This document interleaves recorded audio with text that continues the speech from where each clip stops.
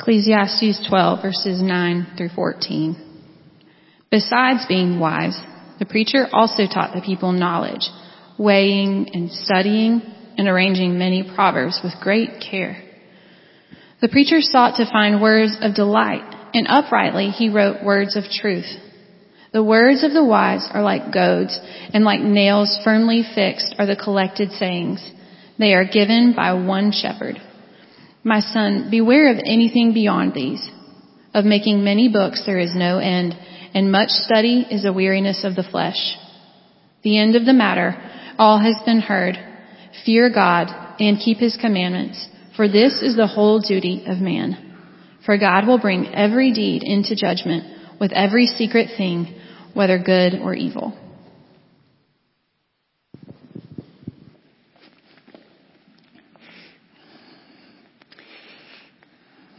All right, let's pray again as we dive into the Word. Father, this is your Word. It is spiritually discerned, so we pray that by your Spirit you would help us to comprehend. You would help me to proclaim it with clarity and conviction, and you would help everyone else to receive it. And then for all of us to apply it. We pray this in Jesus' name. Amen. All right, so we've made our way to the end of the book, or to use the words of the book itself, we've made our way to the end of the matter. For 12 weeks, we have navigated the book of Ecclesiastes.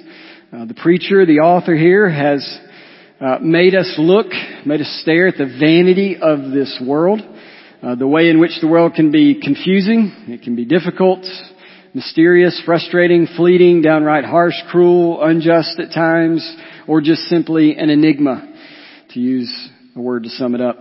We've also been made to look at how, even amidst all of the vanity, there is joy, that God has given gifts to enjoy. He's also given the ability to enjoy them.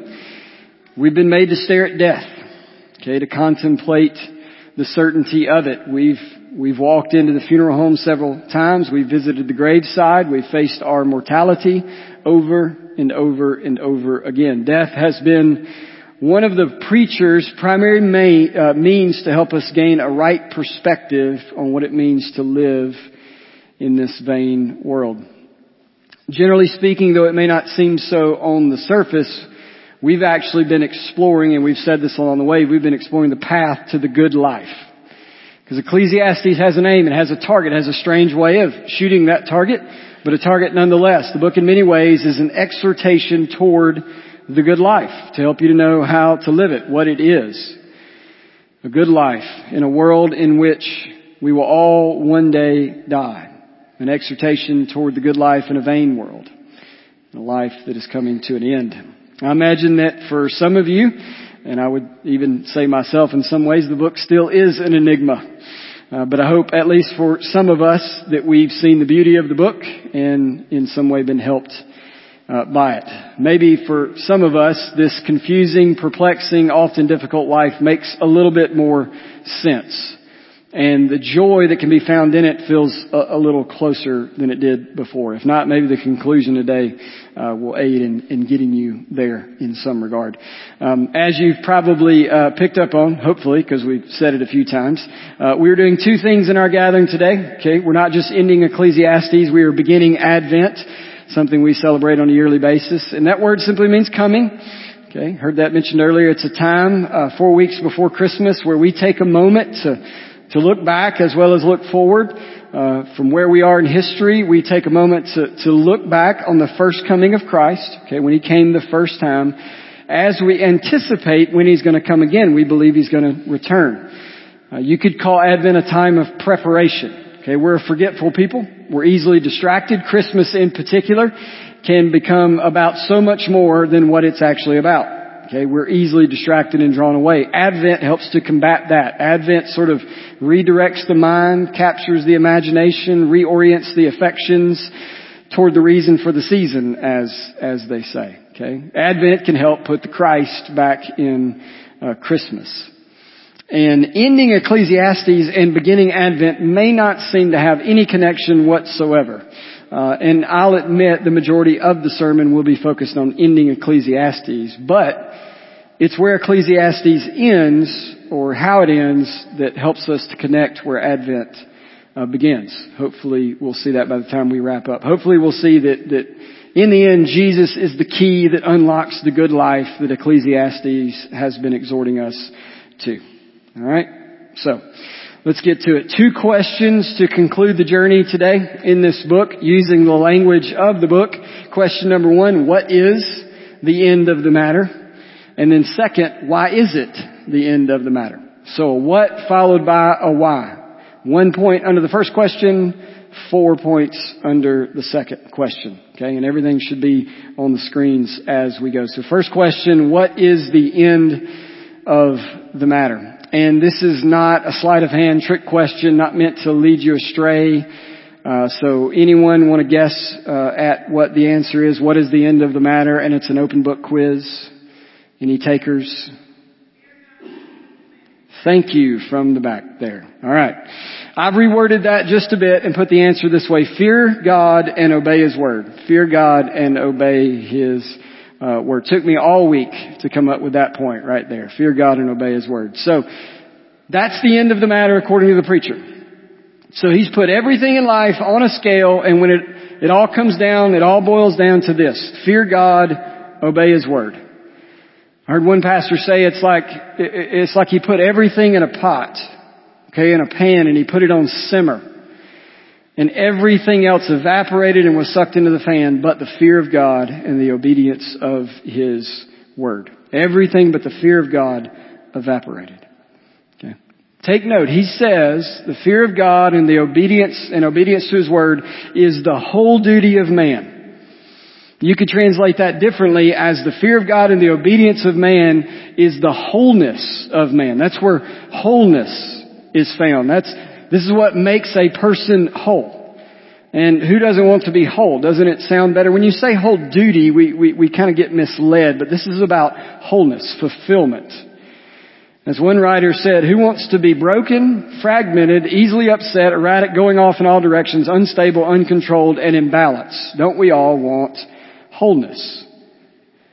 Well, herein lies the secret to wholeness in life.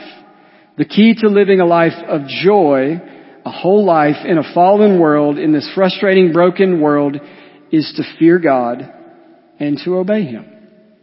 It's that simple, right?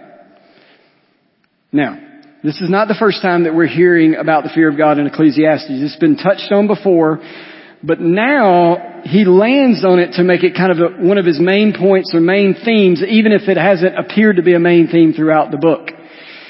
In fear, we've covered this. This is not a slavish fear. This is not a fear that cowers to God, okay? Fearing God means so much. It means that we know who God is. We know who we are in light of who God is. We know how we stand in relation to Him. Basically, He's holy, He's other, He's set apart, we're not. Okay, we're flawed, He's not. We're sinful, He's not. He's holy, we're not. Okay? That sums up a lot of biblical truth. It means we take God seriously. It means we acknowledge Him as the highest good in everything. It means we stop trying to be our own little gods. We stop trying to run and steer everything in our lives. Fear of God is a pregnant term.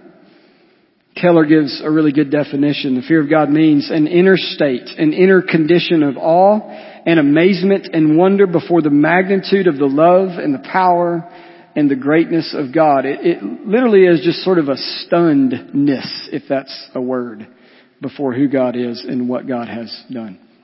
Or to quote another author, the old belief centuries ago was that the sun revolved around the earth. As we know it, this belief was wrong. The earth revolves around the sun. Many of us have it wrong in our spiritual lives. God doesn't revolve around us. We revolve around Him. We know that we fear God when we have made Him the center or the centerpiece of our lives. Now, how does obeying His commandments or His word fit in here? Well, fearing God and obeying His commandments are really synonymous, okay? To fear God means to keep His commandments, or better said, fearing God looks like obeying God. Those two things cannot be disconnected. Sort of the infallible test of whether or not you fear God is if you actually obey Him. Do you follow Him? Obeying God is not a separate thing from fearing Him. It's what fear looks like in action, okay? Obedience is fear in action. According to Charles Bridges, this is man's whole and happy business to fear God. The sum total of all that concerns him, all that God requires of him. So wholeness in life looks like fear and obedience, or you could say reverent submission, or you could say worshipful surrender, or you could say adoring conformity. How many other words you want to use there? So wholeness, you think about what we might say means wholeness. Like what leads to wholeness in life? Well, it doesn't look like leaving a lasting mark or legacy. It doesn't look like maximizing pleasure. It doesn't look like maximizing wealth. It doesn't finally look like being right or proving everybody else wrong. It doesn't look like being in power. It doesn't look like the perfect life with a happy wife or the happy spouse or the happy kids and on and on and on. Wholeness, according to God's Word, looks like being people who are in awe of God and who follow God. That's wholeness. I think a lot of those other things might flow from that, but it's not wholeness. That's the end of the matter. Fear God and obey His Word. That's probably not what we would fill in the blank with if we're honest. If we were asked the question, what is the end of the matter? We probably wouldn't say fear God and obey His commandments. We might intellectually if we know the Bible well, but it just doesn't seem intuitive to us. But it is so according to Ecclesiastes. That's where the preacher lands the plane. Fear and obedience. That's the what. Now the why. Okay? Now the why. And the second question is, the answer to the second question is much longer than the answer to the first one. So, second question before us today, why is it the end of the matter? What does the preacher give us by way of explanation or reason concerning why he lands on fear and obedience as being the end? Because he doesn't just say that's that, you need to accept it. He gives justification for his conclusion. Sort of, some of the justification comes before this text, while some of the justification comes in the text that we're looking at today. Okay, so some of it is already come in what we looked at in the book, while the other part of it is here right in the text. So our why question here is partially answered by the text and fully answered by the book. Remember, every text rests in a context. So this text is in the book as a whole. So how do we address the why? I'm going to propose 4 reasons why the end of the matter is fear and obedience. 2 are immediately in front of us. The other 2 are in the rest of the book. We'll start with the 2 that come from the book as a whole. First reason why fearing God and obeying God is the end of the matter and where wholeness lies. Or just to put the question this way, why does the good life rest in fear and obedience? So let's frame the question that way. Why does the good life rest, in fear and obedience? Reason number one, the vainness of this world. The vainness of this world. So, the refrain that all is vanity is woven throughout Ecclesiastes. It's the one thing, if you've ever looked at Ecclesiastes, that you remember. Okay, it's one of the primary themes of the book. You have the opening statement in chapter 1, verse 2. Vanity of vanities, says the preacher. Vanity of vanities, all is vanity. And then you have this inclusio at the end of the book. So chapter 8, you kind of have a change in how the person is speaking here. But at chapter 12, verse 8 here, just before our text, he says, vanity of vanity, says the preacher, all is vanity. Basically the very same thing he said in chapter 1, verse 2. So it's kind of bookends the majority of the book. According to the preacher, there is no lasting thing under the sun. Remember, he talks about life on earth as being under the sun. Nothing that you can ultimately set aside for yourself. It's all fleeting. It's a breath. It's vapor. Wisdom, work, pleasure, life itself. He tackles everything and he says it's vain. It's vanity.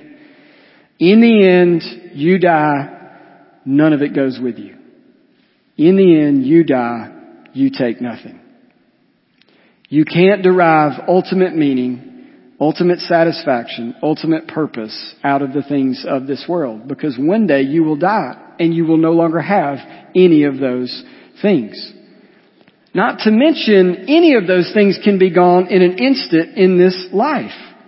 Okay, remember, we don't have ultimate control. Anybody in here that actually thinks they have ultimate control of their lives is delusional. Remember, I think it was last week, we can reduce risk, but we can't eliminate risk. We do everything in life we can to reduce risk. It's called insurance, right? Investments, insurance, all of it. There's so much we do to reduce risk. Seat belts, but we cannot eliminate risk.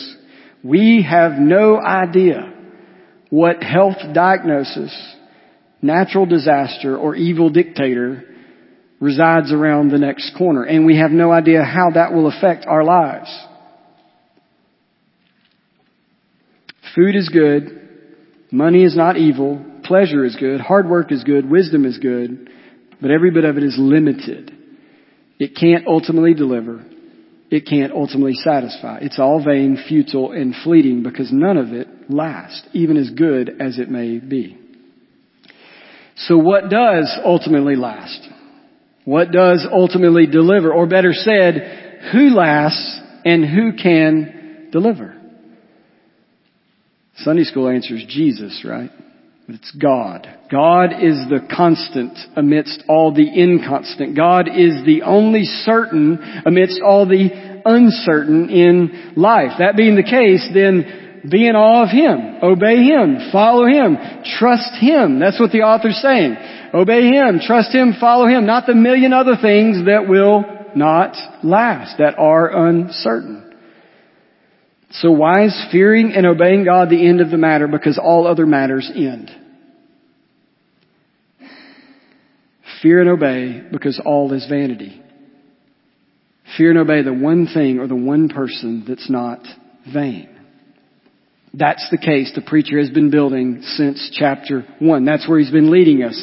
Through the lens of death as well as disaster, through the lens of our own demise and our own ignorance, he's led us to the point where there's only one thing left that's constant.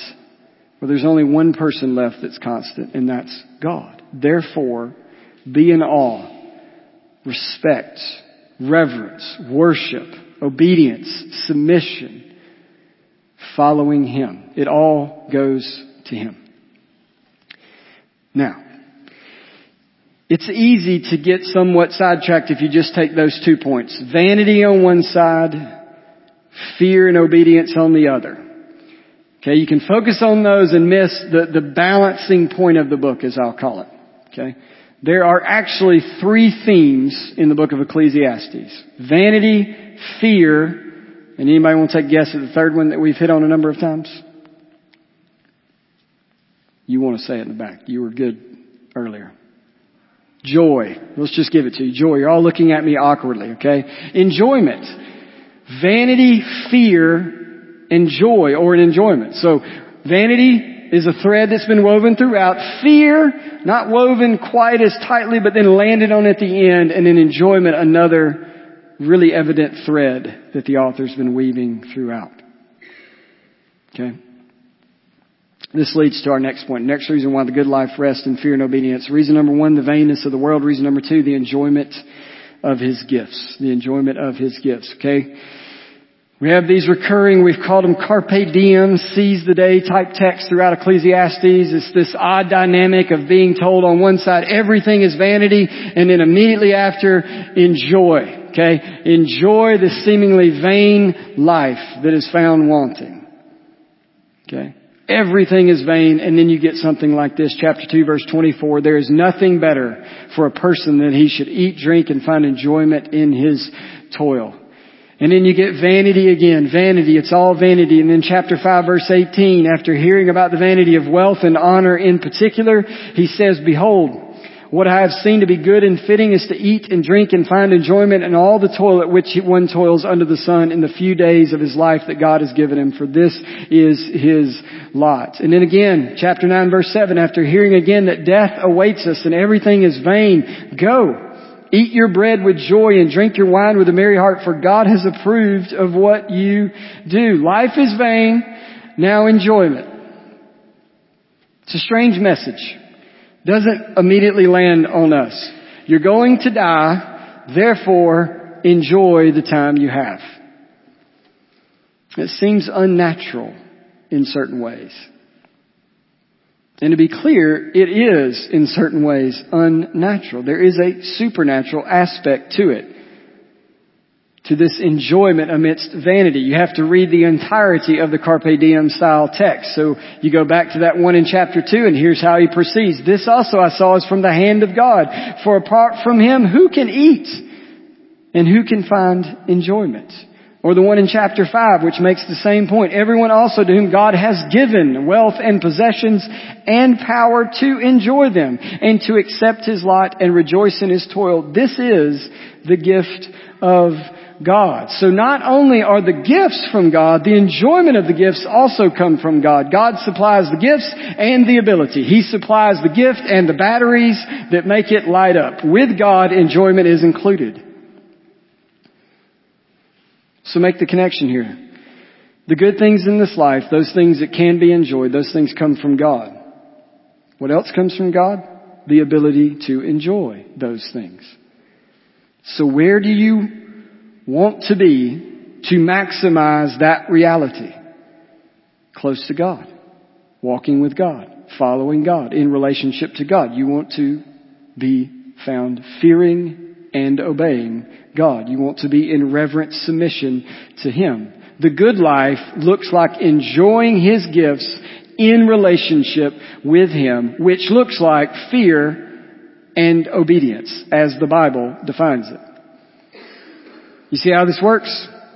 Everything is vain. God is not. So get with him and stick with him. God is good, gives good gifts to his children, gives the ability to enjoy those gifts. So get with God and stick with him.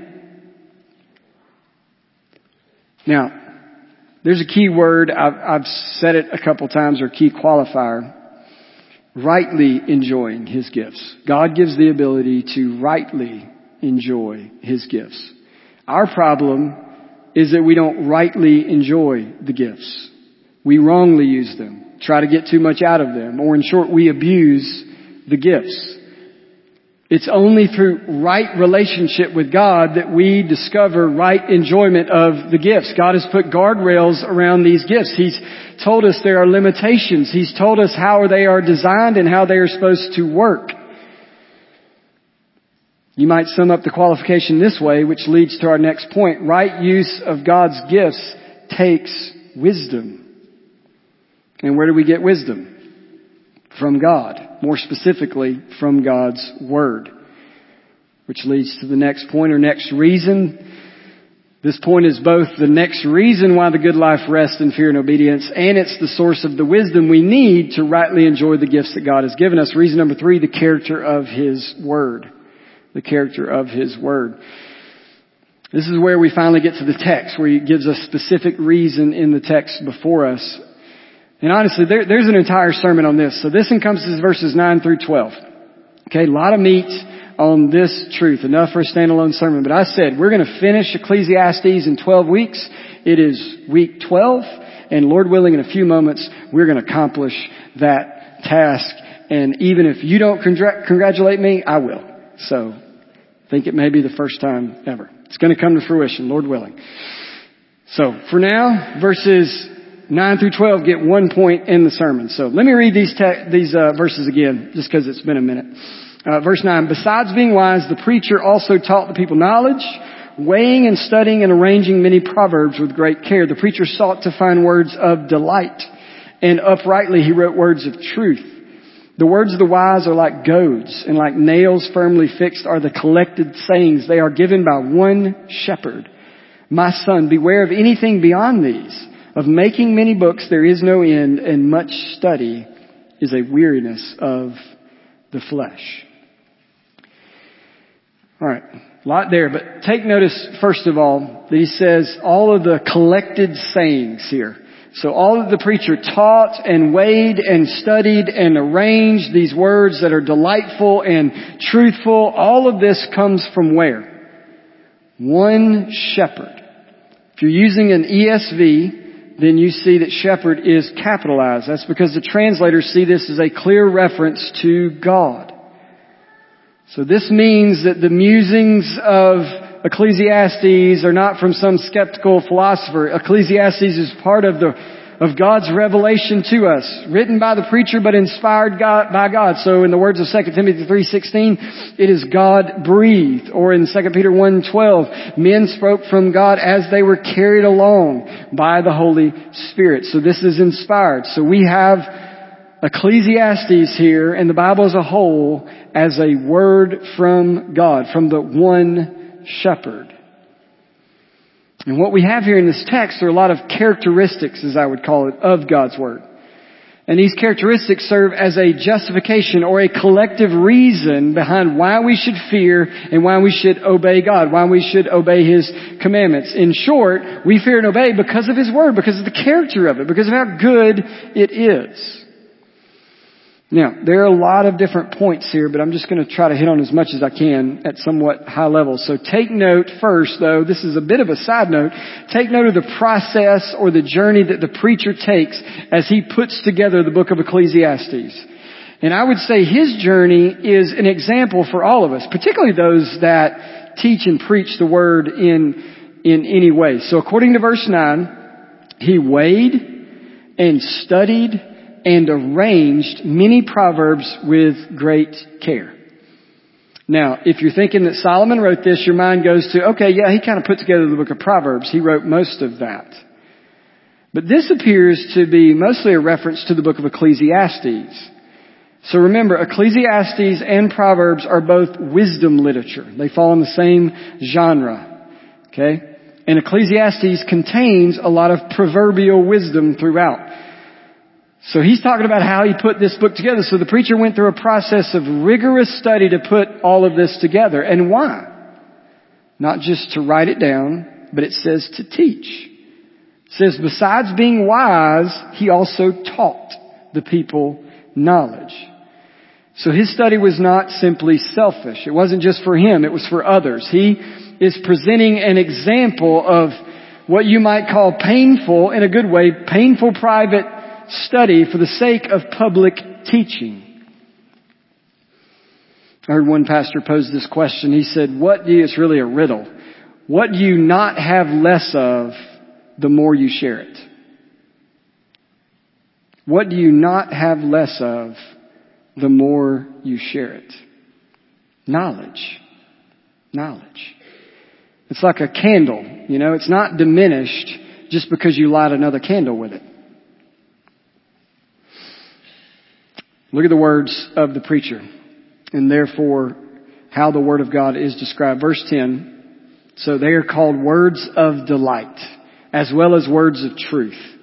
Words of delight and truth. And there's a bit of a sad irony in this, because a lot of people find Ecclesiastes to be woeful, somewhat pessimistic, or they're simply left confused by it, when in actuality it is a delightful book meant to bring pleasure. Okay, that word delight there could be translated as pleasure. David Gibson, who we've quoted often, says, God is not a killjoy in the way He made the world, nor is He a grumpy old man who wants us to live in a certain way in His world.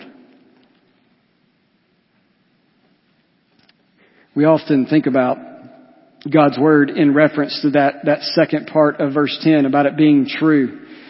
And that's true. Okay, God's Word is true. It's extremely important. If God's Word is not true, it's pointless. Everything we're doing today is vain and pointless. We shouldn't be doing it. So truth stands at the heart of who God is and what God has said. But it seems that we don't often miss that in the church. We miss the fact that His Word is delightful or pleasurable or enjoyable.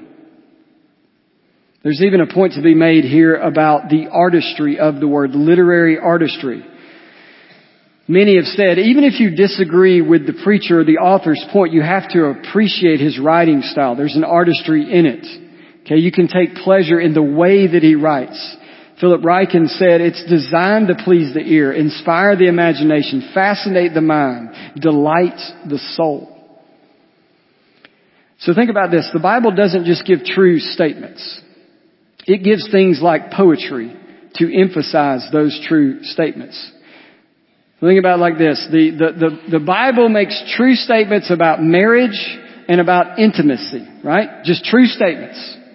But then the Bible gives the Song of Solomon, okay, that just adds some pop to the truth that he says over here. And you can do that throughout the Bible, whether it's through illustrations. Just think about Jesus and the way he taught. You had true statement and you had all of these parables that just brought it to life for the people. It's both beautiful and true. The truth of God's Word is intimately connected to the beauty of God's Word.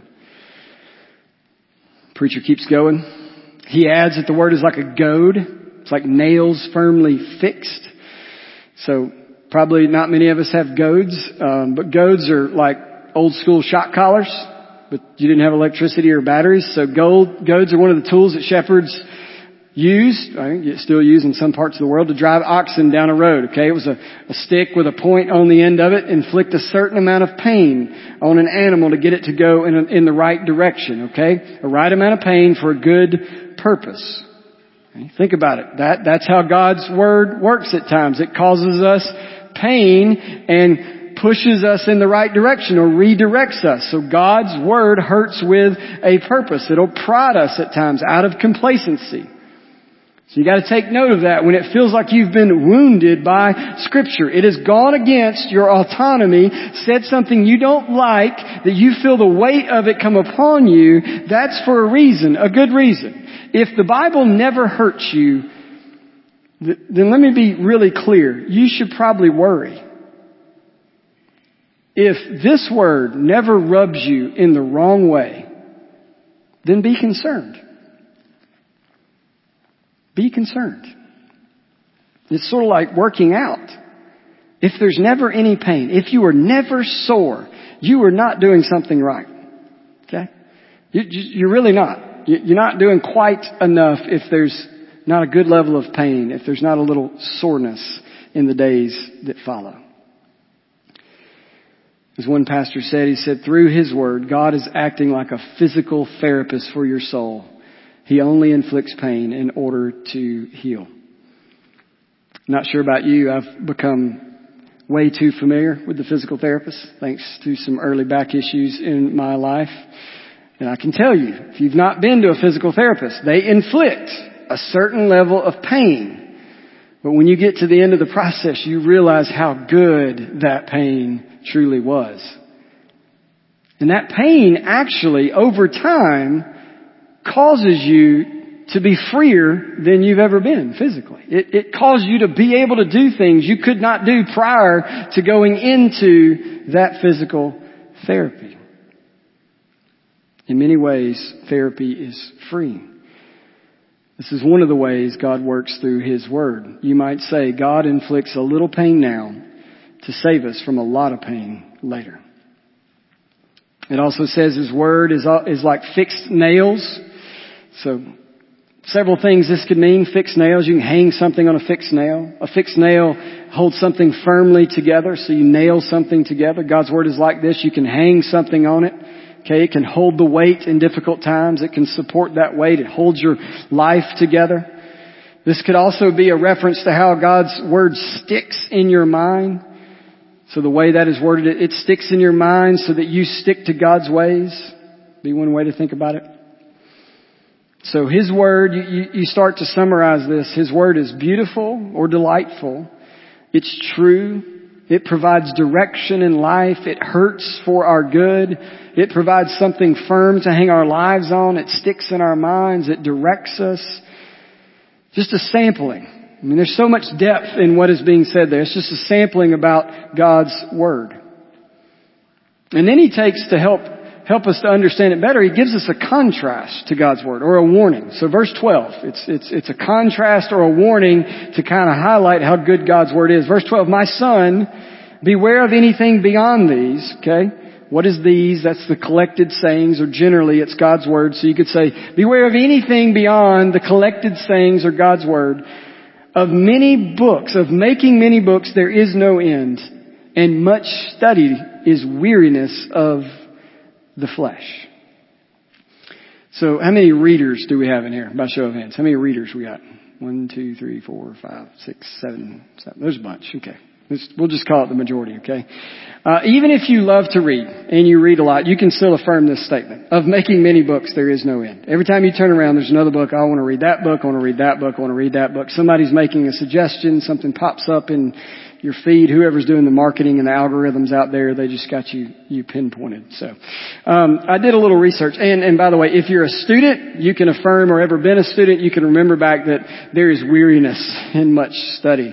So a lot of you are getting close to the holidays and this fall semester is coming to an end. You say, yes, there's some weariness in much study. But I did a little research, just a little, so don't hold me to this. But I found that there is somewhere, and I don't know how you could hold anybody to this, that there's somewhere between 500,000 and 1 million books published annually. You think we could get a little more precise on that? But then the research I found says that if you add in self-published books, you could get up to 4 million books published on a yearly basis. Of making much books, there truly is no end. And it is weary to try to keep up with all of them. And according to the culture around us, you have to be an expert on everything. If you're not, then you'll just get run over and you're dumb and ignorant and all of that. So it's just weariness.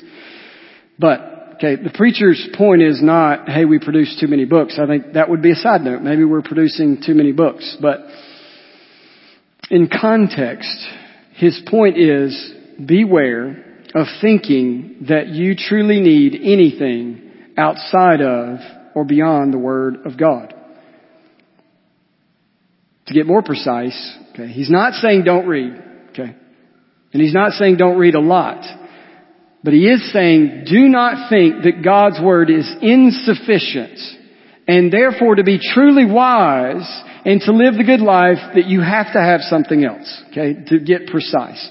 Don't think that God's Word is in any way insufficient to be wise and to live the good life. He is saying that Scripture is sufficient and Scripture is primary. He's not tearing down study, because he would say all wisdom is His, okay? But it has to be filtered through His Word. So Scripture is sufficient and primary. The point is that the Bible should be primary, supreme, constantly consulted, the constantly consulted authority and guide to the good life that God lays out. You want the good life? That's contained here.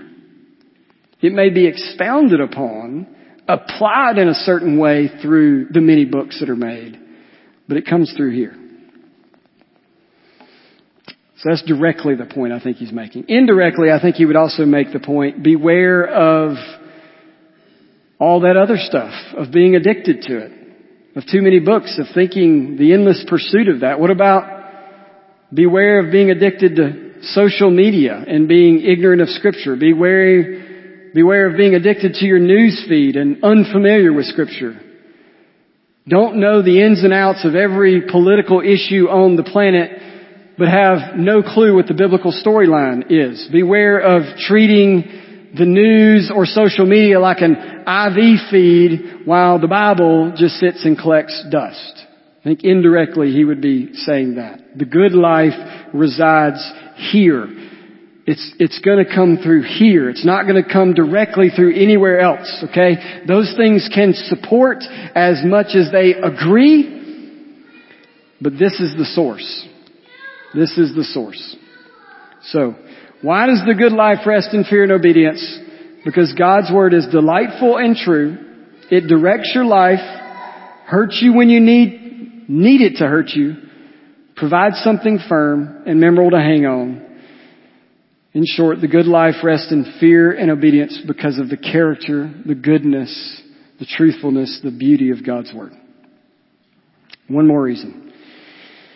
So, just to recap, why does the good life rest in fear and obedience? Because of the vanity of the world, or the vainness of the world, the enjoyment of His gifts, the character of His Word, and lastly, because of the surety of His judgment. The surety of His judgment. So, the last verse of the text drives home part of the last point. So, the last verse is sharp enough to hurt, but hopefully for our good. Verse 14, for God will bring every deed into judgment, with every secret thing, whether good or evil. Hear that again. For God will bring every deed into judgment with every secret thing, whether good or evil. Not the first time judgment's come up in the book, but it's a little more blunt in this final verse. Why fear God? Why obey God? Because judgment is coming. It is certain. We've heard it before. I think it's the particulars of this verse that rattle us a bit more than the other mentions of judgment. So God will bring every deed into judgment. Every secret thing, whether good or evil. Put that a different way. God will hold you accountable. God will hold me accountable for everything I've ever done or will do. There is no such thing as a so-called secret sin. Hebrews 4:13, no creature is hidden from His sight. 1 Corinthians 4:5, the Lord will bring, this is the New Testament version of what is being said here, the Lord will bring to light the things now hidden in darkness and will disclose the purposes of the heart. Trying to keep a sin secret is like trying to hide an elephant in your closet. It's practically, technically impossible. It's an ultimately futile effort. David Gibson again says, Ecclesiastes says that a day is coming when some people will discover that they are not ready for the most important event in the world. Their life has been one long exercise in avoiding reality and ignoring what is coming toward them, death and judgment. The words of the preacher are meant to be like the hand on the shoulder that rudely shakes us from our slumber, bringing us down to earth with a bump. Clear message of Ecclesiastes and of the rest of the Bible. Every one of us is going to die and be judged. Every single one of us. Death and judgment. There's nothing that we've ever done or will do that will be hidden on that day. So the question becomes, the question has to be, are you ready? Are you ready for that day? Are you looking forward to that day? Don't get too excited about it, but are you looking forward to that day? Are you dreading that day? Are you ignoring that day? Are you somewhere in between or a mix of those?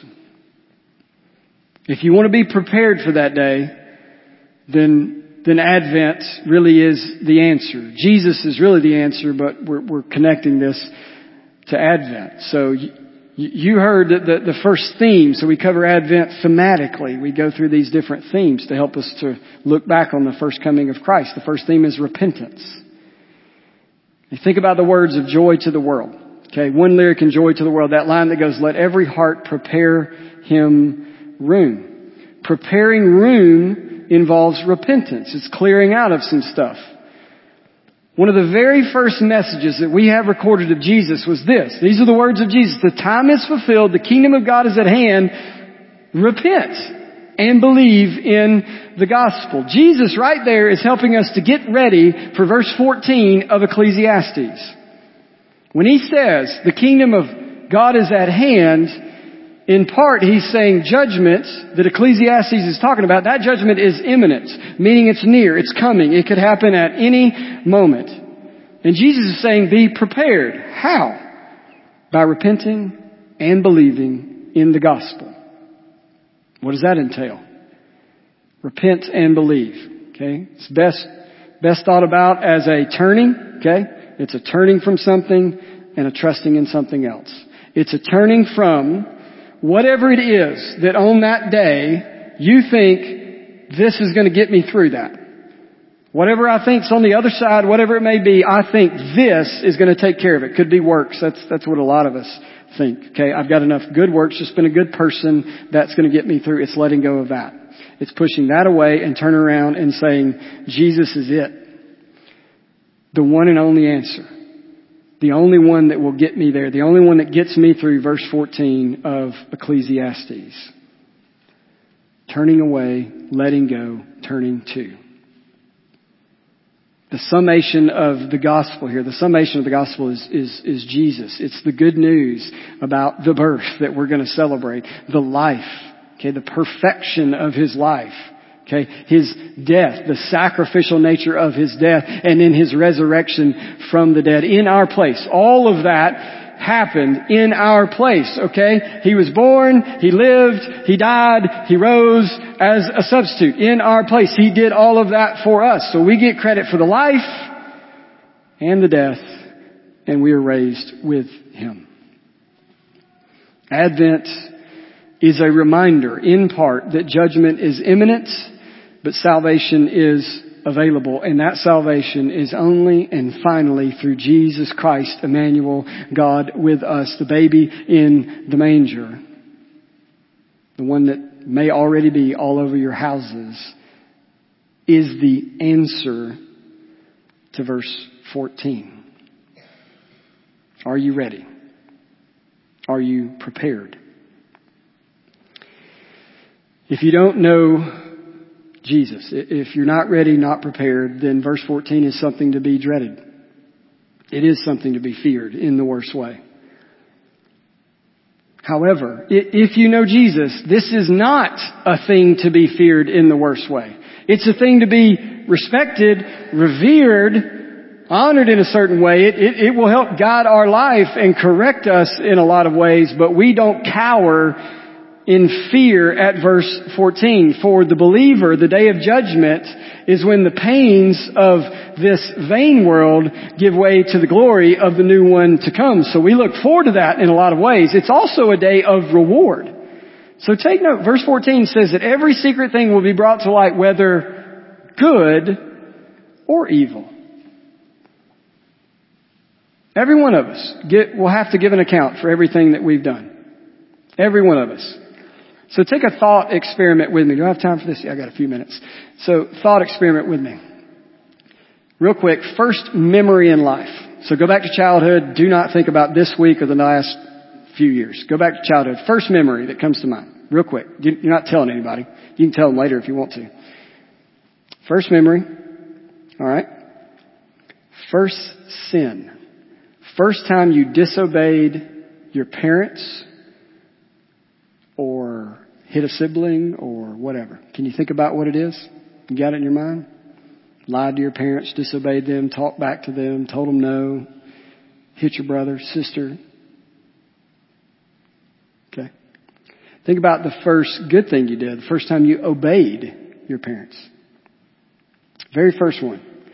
Took the trash out, said yes ma'am, honored, respected them, I don't know, did something selfless to your sibling. Very first one. There's going to come a day when you're going to stand before the God who created you, and you're going to walk that exercise from day one to the day of death, and you're going to recount every single one of them. Every single thing you've ever done in your life, both good and evil, will be laid bare.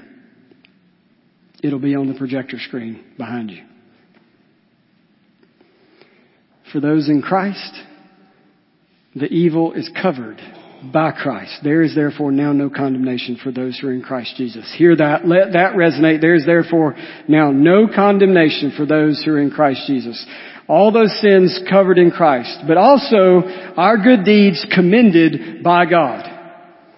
Every one of those things commended by God. Every time you obeyed. Every time you were faithful. Commended by God. Zach Eswine wrote a good book on Ecclesiastes. He says, secret evils are exposed, but so are secret goods.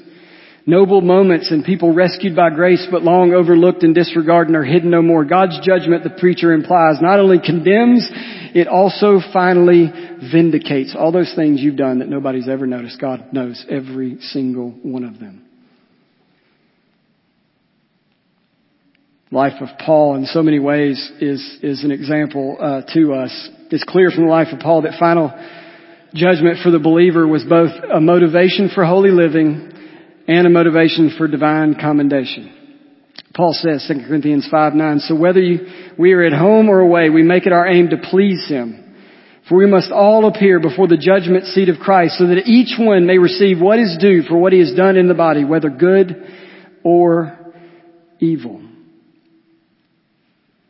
You see there in Paul how the surety of God's judgment led Paul to fear, but in a healthy way.